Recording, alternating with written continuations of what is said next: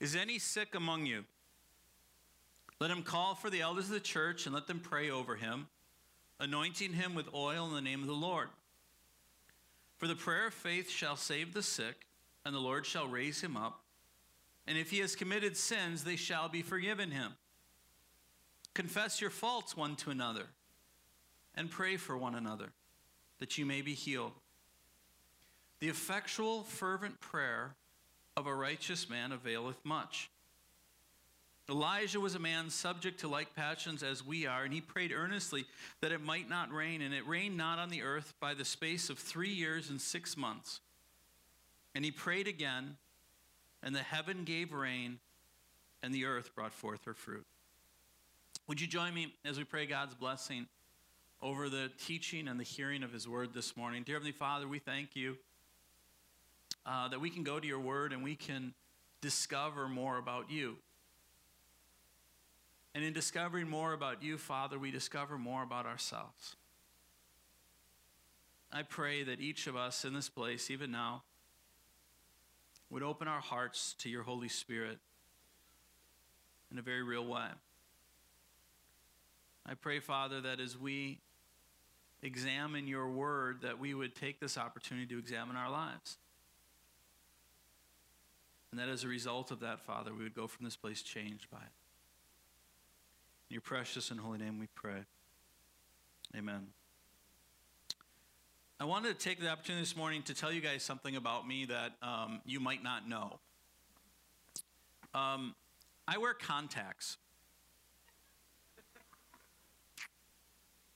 Interesting fact, huh? And I wear contacts because I need to wear contacts.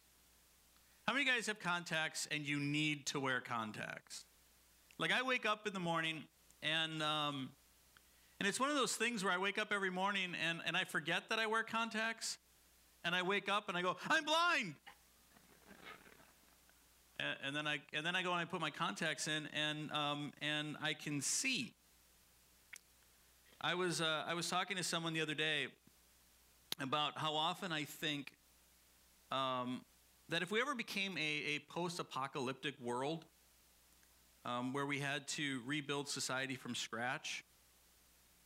Is it weird that I think about that often? I would be, I know that I would be pretty useless in that world.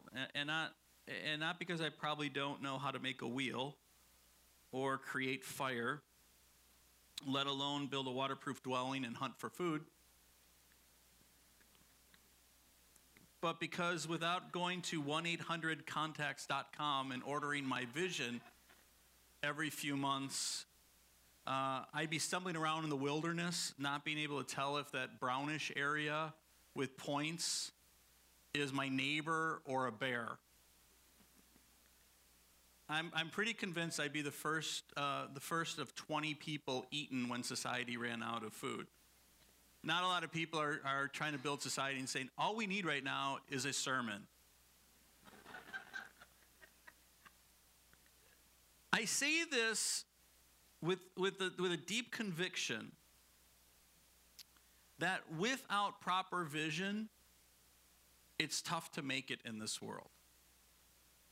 And I say this because as I contemplate this special week, our annual Fervent Week of Prayer, I realize that the topic we are ultimately discussing, the activity that we're ultimately seeking to engage in, is fundamentally about focus. And is much like what I just talked about, it's central to our survival.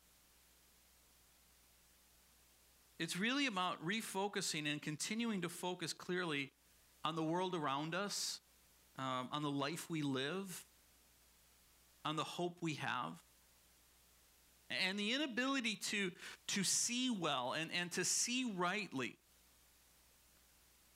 That's a threat in the natural world, but it's just as much of a threat in our spiritual existence, in our spiritual life, in our spiritual survival.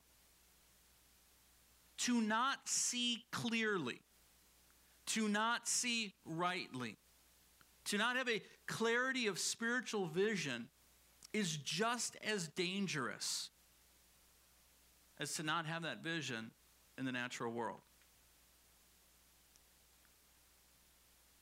Donald Sahaley places what I'm talking about, I think, in proper perspective. I think he lays the groundwork for our discussion this morning when he says, fervent prayers seeking forgiveness and special help and direction are essential to our lives and the nourishment of our testimonies. When we become hurried, repetitive, casual, or forgetful in our prayers, we tend to lose the closeness of the Spirit, which is so essential in the continual direction we need to successfully manage the challenges of our everyday lives. I want you guys to understand that. I want you guys to hear that again. He's saying that a fervency of prayer, a regularity of prayer in which we are deeply engaged in our prayer is essential in the continual direction we need to successfully manage the challenges of our everyday lives. He's talking about the need to have a prayer life that allows us to see things clearly every day in our life, to see circumstances clearly, to see relationships clearly, to understand the world properly.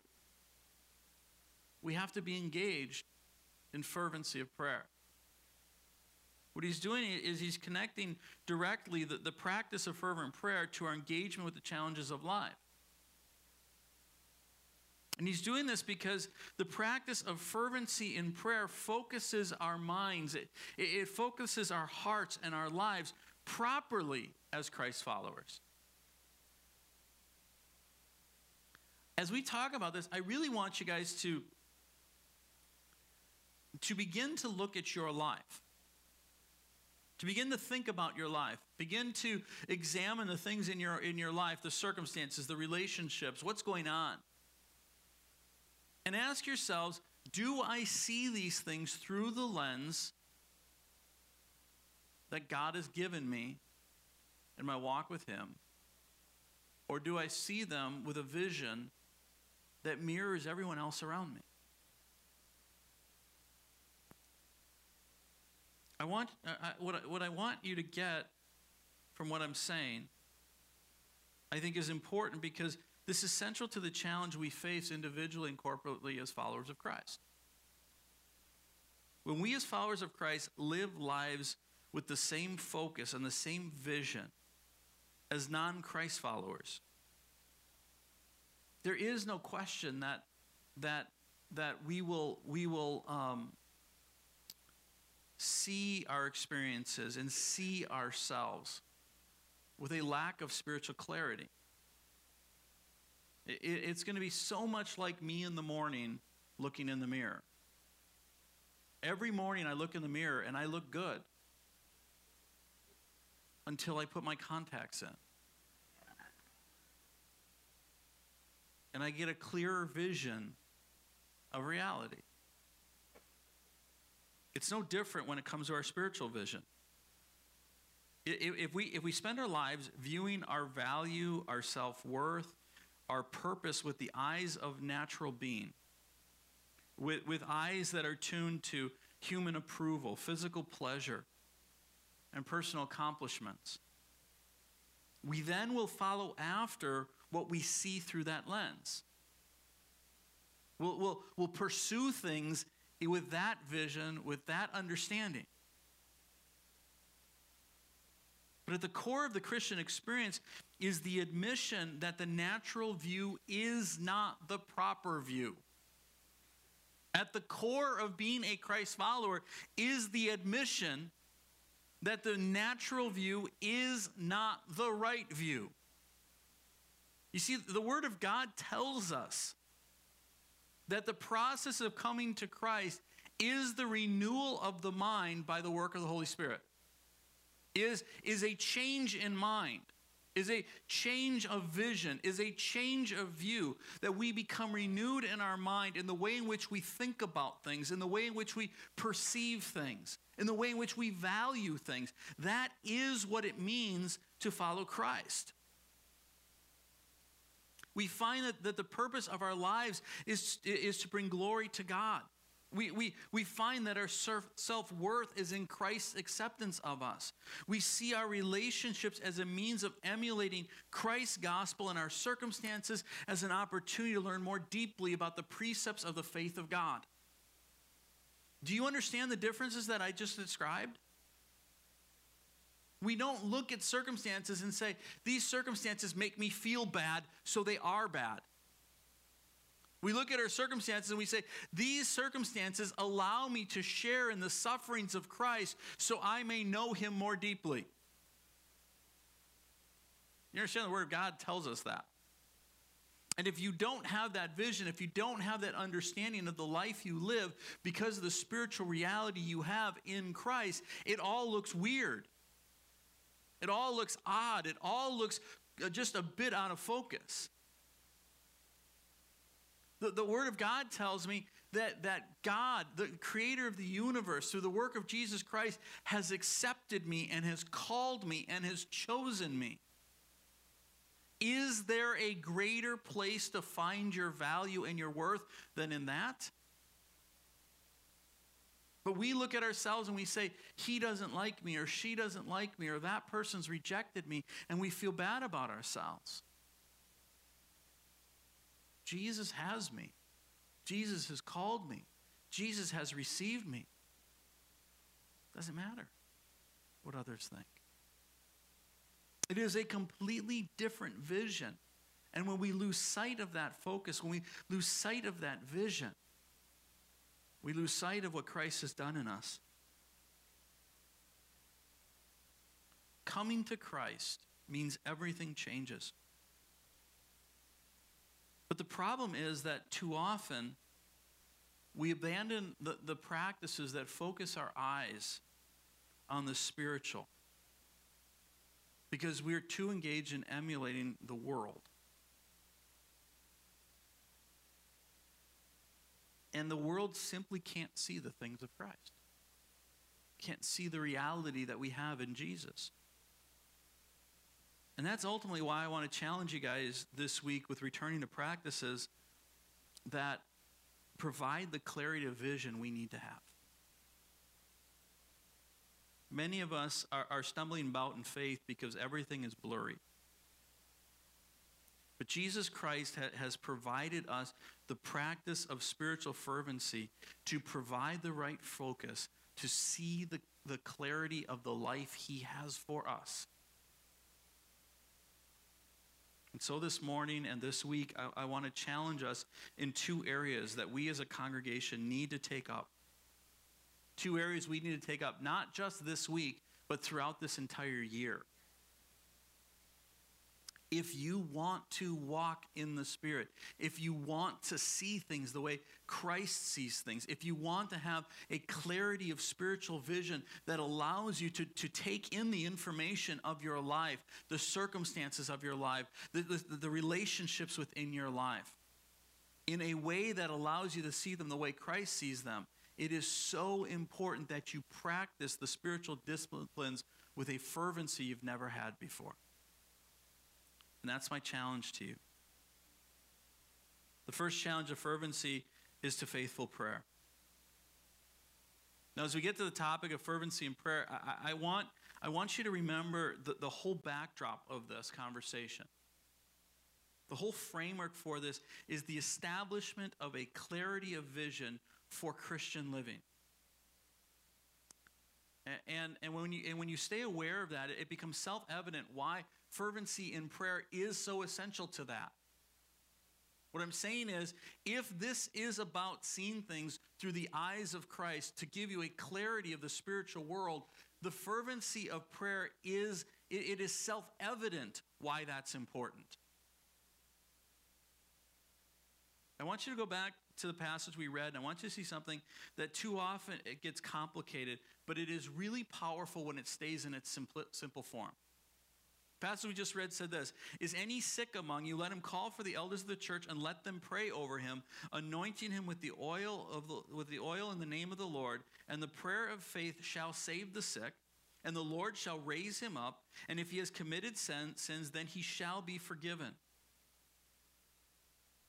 It says here, and the prayer of faith shall save the sick, the Lord will raise him up, and they will be forgiven. Now, this is where I think we begin to overcomplicate this passage, and I think it's important for us to understand the simplicity of what's being stated here for us to have a proper view of our prayer life. So much has been written on defining what is the prayer of faith. Have you ever struggled with that? People come to this and they say, we need to pray with the prayer of faith. And we write articles about it, and we write books about it, and we wrestle with it. We come back and forth and we go, what is the prayer of faith? How do I pray the prayer of faith? We land on this thing, and for many of us, we feel this spiritual inadequacy because we come to this thing and we go, I haven't figured out how to pray the prayer of faith. I think we're overcomplicating what the passage is saying.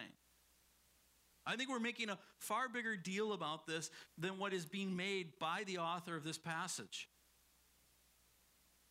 Because I don't really believe that the passage provides a lot of room for that speculation. It says, if there is anyone sick, pray for him, and that prayer, or that prayer of faith, will provide salvation, will provide resurrection, and will provide forgiveness.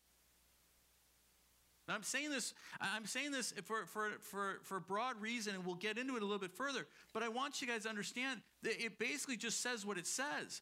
It says, pray for the sick, and the prayer of faith will heal them, will raise them up, will give them forgiveness. What I'm trying to say to you is this. The act of prayer is the prayer of faith. The act of prayer is the prayer of faith. So many of us struggle with faith. And so when we get down into the minutia of this kind of debate or this kind of fight, we worry that we have enough faith. And I don't think we need to do that. The Word of God says, without faith it is impossible to please God. How many of you guys ever struggle and are worried that you don't have enough faith? I know I do. And I see it manifested in my life all the time. There are times in my life when I struggle with worrying about my health. I struggle with worrying about my finances. Listen, I'm a pastor, and I can tell you with complete and total conviction, I struggle with things in the church all the time. Having enough faith to do what God wants us to do or go where God wants us to go. We're right now in the middle of a building situation. And ask anyone close to me, and they will tell you that over the last 4 or 5 months of this, I've struggled with faith. We have this issue all the time and say, do I have enough faith? I want you guys to realize something. We struggle with faith. But the answer to, the starting point, is the very act of honest prayer is an act of faith. It is the prayer of faith. The reason why I'm pointing this out to you is that the act of honest prayer, and that's all it is. Honestly coming before God and saying, God, I need you in this moment. I need you in this circumstance. That is the prayer of faith. That is faith. It is coming to God and saying, Heavenly Father, I need you. I need your touch in my life. I need you to move in my life. It is us acknowledging that God is our Heavenly Father, to whom we have access by the work of Christ and through the presence of the Holy Spirit in our lives. Praying is the prayer of faith. When we believe that God is who He says He is and does what He says He will do. The reason I point this out is I believe it's closely related to the framework I want us to talk about as it relates to prayer. The act of praying in faith is the foundation of clarity of vision in this blurred world. Because the act of praying rightly orders your understanding of your spiritual reality. The prayer of faith acknowledges God as Lord. The prayer of faith acknowledges that God is over it all. The prayer of faith acknowledges that God is in control. Do you see what I'm saying? I go to God because I believe that God is the one I need to go to. I go to God because I believe that God is the one who can make a difference. I go to God because I believe everything in this world is ordered under His authority. And that provides a clarity of spiritual understanding that other people don't have. You know why other people don't go to God? Because they don't trust that God has control over it. They don't believe that God is the one who is sovereign, that God is the one who is in control. The prayer of faith acknowledges that God is Lord, that God is over it, that God is sovereign. That is at the center of the prayers that we pray in faith. And let me illustrate that for you by looking at Christ's greatest teaching on the topic of prayer when He gave us the Lord's Prayer. Jesus goes to His disciples and in turn is turning to us and He says, I want you to pray like this. This is how you ought to pray. Our Father in heaven, hallowed be your name. Your kingdom come. Your will be done on earth as it is in heaven. Give us this day our daily bread, and forgive us our debts as we also have forgiven our debtors. And lead us not into temptation, but deliver us from evil. Even as I read that, doesn't it jump out at you about how this prayer gives you clarity of vision of the world around you? He begins like Jesus says, I want you to pray like this. And as He tells us how to pray, look at each of the statements that are being made, right? Our Father in heaven, hallowed be your name. Just in that, He's saying, you are holy, you are venerated, you are pure. You are the one who is Father. You're over it all. Our Heavenly Father, God, hallowed are you. You are to be worshiped. You are to be honored. You are to be venerated. Your kingdom come. Your will be done. What does that do? It makes us subjugated to His will. He says, it's not about what I want. It's not about the circumstances play out the way I want the circumstances to play out. It's not that my situation and everything is what I want. It's standing and saying, I am submitted to you. I'm subject to you. Your will be done. I'm coming to you and I'm laying this all out, and it's all cool and it's all fine. Not my will, but your will. How many of you find yourselves at times needing to get that refocus? How often do we in our own spiritual existence, in our own spiritual walk, stomp our feet and demand that we get our way? How many of you guys know that is not a clear view of our spiritual reality, but that is a reality that we've adopted from a worldly view?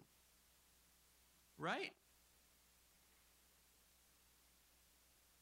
Not my will, but your will be done. Give us this day our daily bread. What a different view, isn't it? What a different view of our spiritual reality. Who is your provider? Who is your provider? Who is it that you trust to bring to you that which you need? Give us this day our daily bread. And even within that declaration, there's so much spiritual depth that we need to have if we're going to really understand the lives we're supposed to live. He's literally saying, Lord, every single day I trust you. That for this day you'll give me the bread I need. He's saying, Lord, give me enough for this day. It's the prayer of the manna.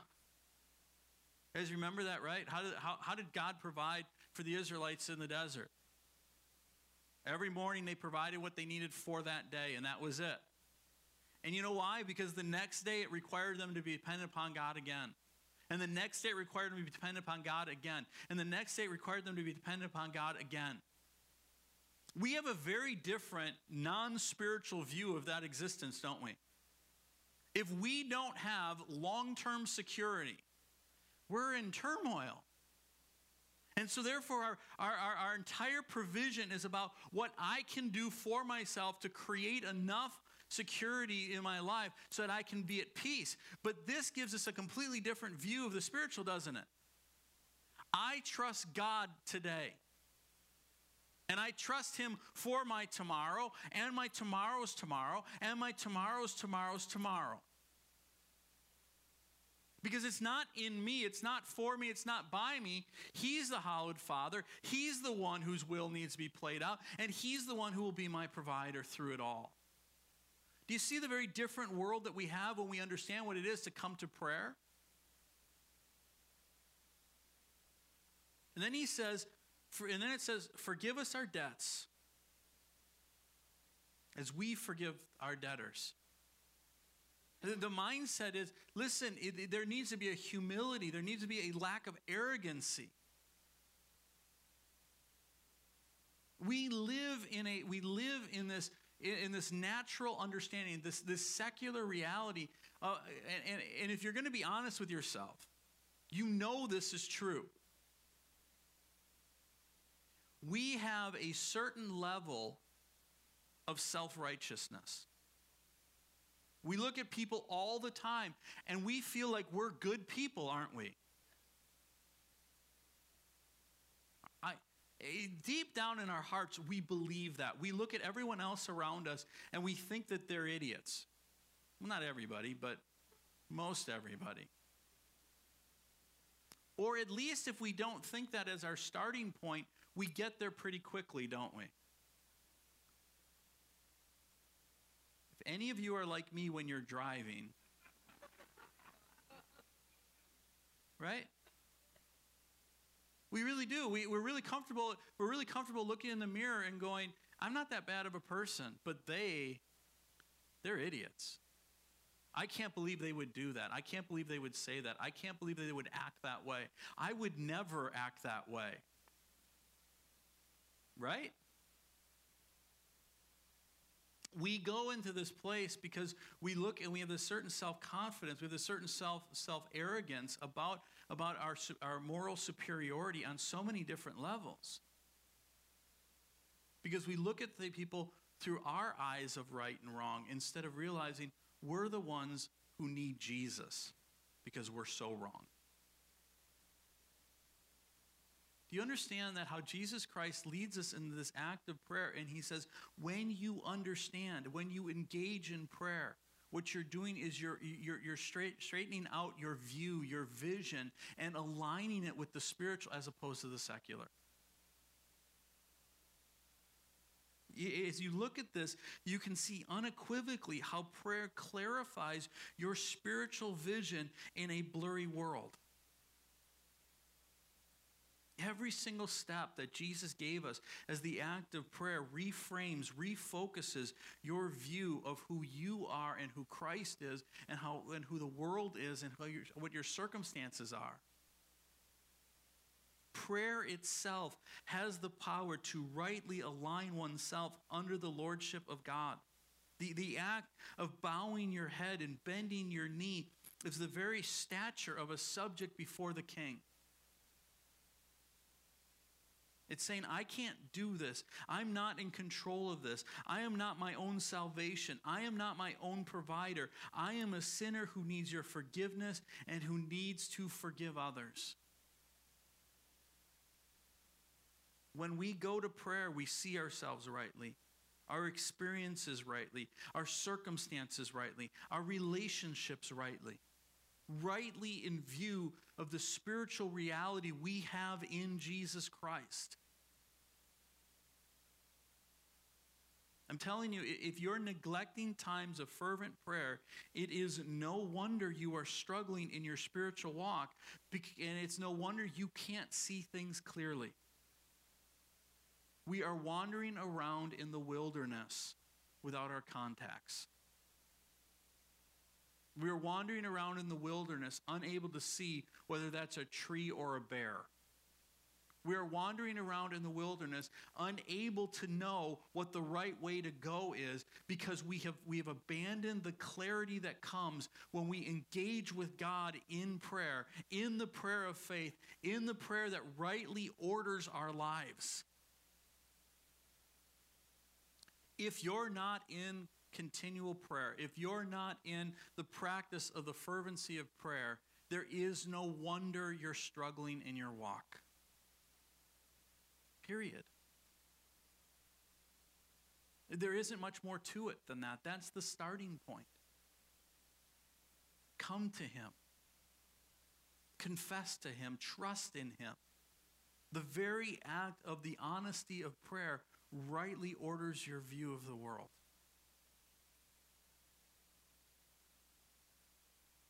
There's a second challenge that I want to lay before us this morning. And again, not just for this week, but for this year and moving forward in our lives. It's one that we don't talk about much, and one that we as individual believers practice probably even less than we talk about it. I want to challenge us to a fervency and mindful fasting. The first thing I said is we need to be challenged to a fervency and faithful prayer. And the second thing is a fervency and mindful fasting.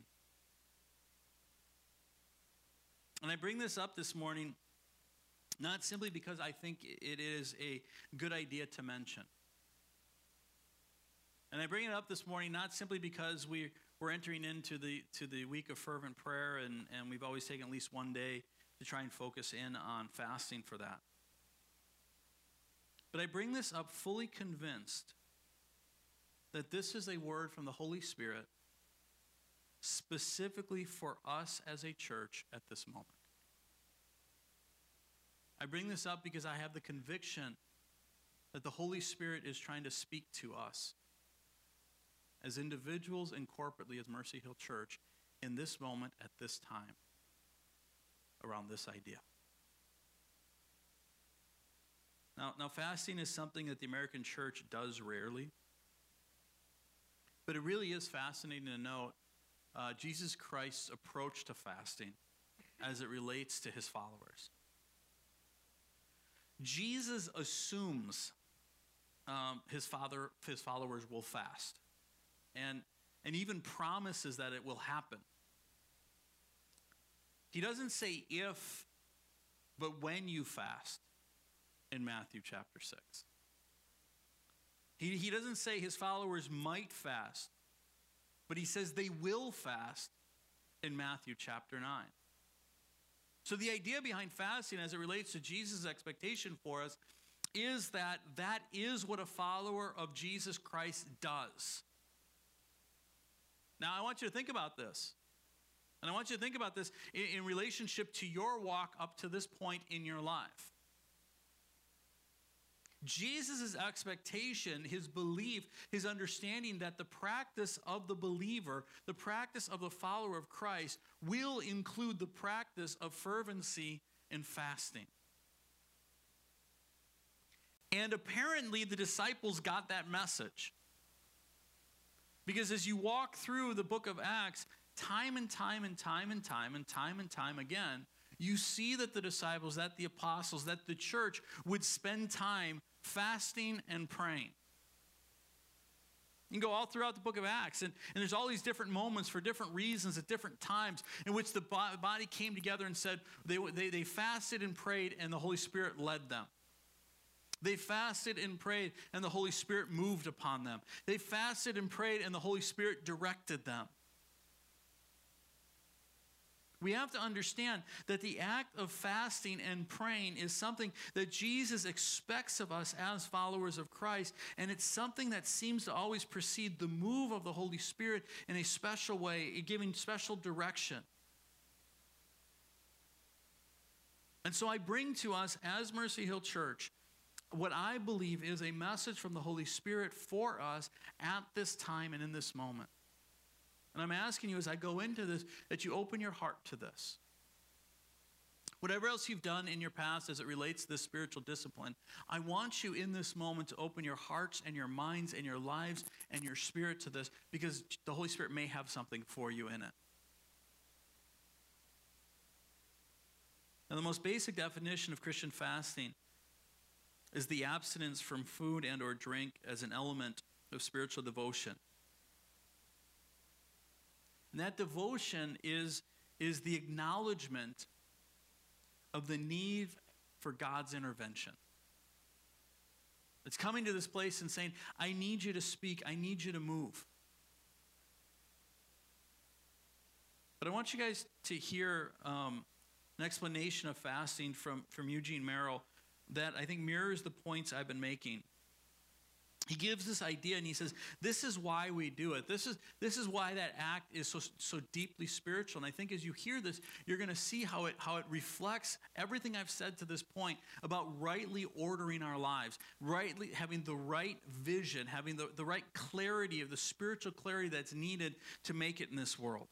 He says, fasting suggests a self-denial that opens one to God and to the immaterial aspects of life. Inasmuch as food and drink typify life in the flesh and all its demands and satisfactions, their absence or rejection speaks to the reality of a higher dimension, one in which the things of the Spirit predominate.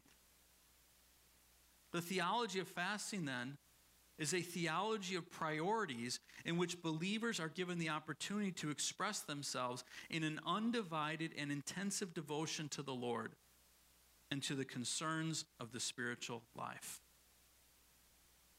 Do you see the implication? Do you see the action? Do you see the working of fasting in our lives is the opportunity in which we say, God, the things of this world are subservient, means so much less to me than you do. It's the declaration that, man, I find my pleasure in this. I find my sustenance in this. I find my existence in this. And so I come to this moment and I say, God, I'm setting that aside because knowing you is more important than having that. Being in you is a greater pleasure than what I receive from that. It is the very real declaration in our lives for a period of time in which we say, God, I want you to know you mean more to me than all of it. The act of fasting, I believe, provides the clarity of vision that focuses our very being on the singular priority in the life of the believer, which is Jesus Christ. I started this conversation on fasting by saying that I bring this up not simply because I think it's a good idea to mention, but I bring this up fully convinced that this is a word from the Holy Spirit specifically for us as a church for this moment. And I say that because God has done, the Holy Spirit has done some alignment in the hearts of leaders at this church over the last several months that can't be explained by anything other than the Holy Spirit. Several months ago, the Holy Spirit began to move on my heart about fasting. And I went to Phil, and I mentioned to Phil, who oversees the prayer ministry here, and I said, I just feel like God wants us to do something as it relates to fasting. as a church. And he says, well, it's funny you say that, because the Holy Spirit was moving on my heart, and the Holy Spirit started moving on the hearts of some members of our prayer team. And so we've already begun to fast and pray specifically for the building, specifically for the leadership of this church. And then we were in staff prayer, and Pastor Kevin came to us outside of all these conversations, and he says, the Holy Spirit has been speaking to me, and I've been convicted, because I believe over the last couple months I'm supposed to start entering into a time of prayer and fasting, and I haven't. So I want you guys to hold me accountable, because I believe that God wants us to be in prayer and fasting. And then we began to talk about this as an elder group, and we said, I feel like God may be leading us in this direction, and we feel like this may be something that God wants us to do. And we kind of shared that in an email thread, and it was funny because we hadn't talked about this before, but Larry Moore, who's one of our elders, sent me an email, and he says, it's funny you say that, because over the last month or two, the Holy Spirit has moved on me and Carol, and we've started to fast one day a week because we felt the conviction of the Holy Spirit to do that. And then last night, as I was preparing my message, as I'm preparing writing specifically about fasting, I get an email from somebody who said, I want you guys to know that this may be something the Holy Spirit's doing, because there's two young folks in our congregation that didn't know anything about this, and the Holy Spirit moved on them, and they've committed to a 2-week fast, specifically as it relates to the church and who we are and where we're going. You guys begin to see a pattern here? But even prior to all this, there were two members of our congregation that felt that they had a specific word for the Lord for us. And as it relates to fasting, the Holy Spirit had spoken to their hearts. And they passed along an encouragement to us as elders. And I want to read it to you guys. Now. Dear Mercy Hill Church, we have felt the conviction over the past few months that the Spirit of God wants to move in a new and special way this year, and that He is calling us as a church to fast as a key to this movement. Webster's Dictionary defines a fast to abstain from all or certain foods. Bruce McCollum's Spiritual Discipline states that a biblical fast is voluntary, personal, or public abstinence from food for an extended period of time. Other abstentions from natural desires are not fasts. Skipping Netflix to pray is great, but it isn't considered fasting. Fasting is the practice of choosing to abstain from food for spiritual reasons or purposes. You might, however, have to put off other things to find time to pray during your time of fasting.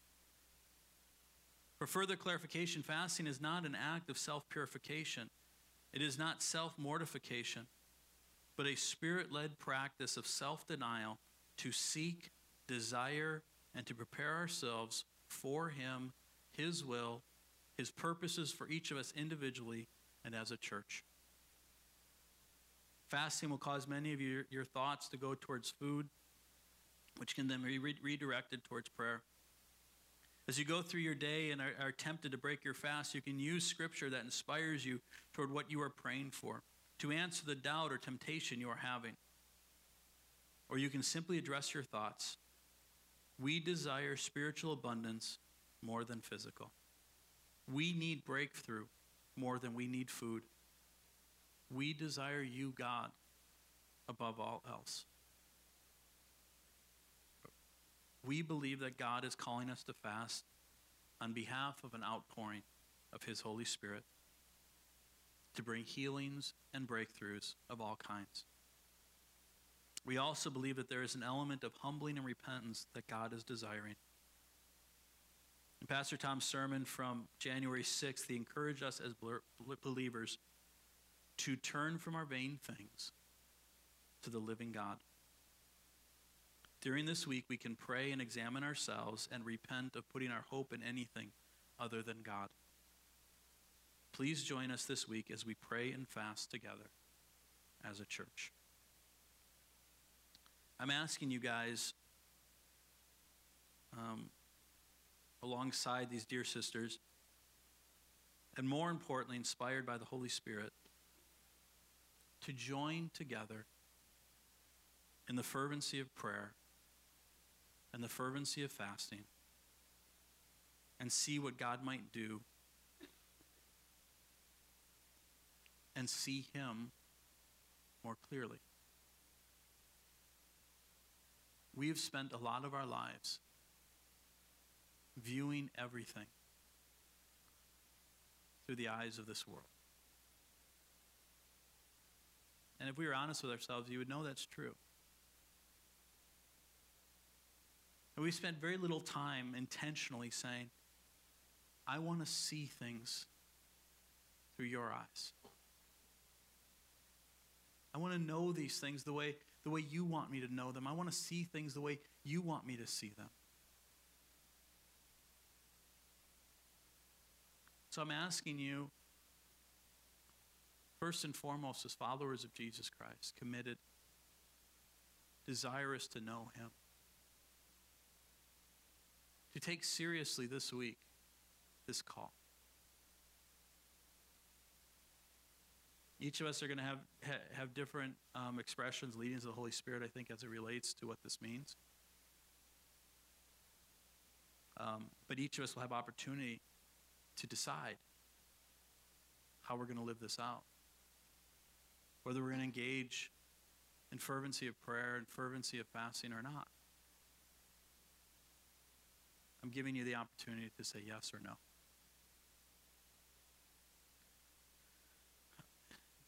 You may have heard on the video announcements that next week we'll have a time of prayer, an open house of prayer from 6 to 9 o'clock on Saturday. What we traditionally ask of people is that we take that 24 hours, that we start with the prayer at 6 o'clock and we take 24 hours as a church to fast together and then break that fast at the gathering on Sunday night. Throughout this week, I've determined that I'm going to spend the week basically fasting from sun up to sundown in addition to that 24 hours. But for you, it may be just fasting a meal every day. Maybe it's taking one day. Maybe it's just taking that Saturday, whatever it might be. But I believe that God wants to do something in your life. I really do. I've always believed that. Every time you come into this place, the conviction I have in my spirit is that God wants to do something in your life. I wouldn't be doing this. I wouldn't be getting up here every Sunday. I wouldn't have committed my life to this if I didn't believe that every time you came in this place, God wanted to do something in you. And for most of us, the thing that gets in the way is our unwillingness to let go of the ways of this world. God wants to do something in your life.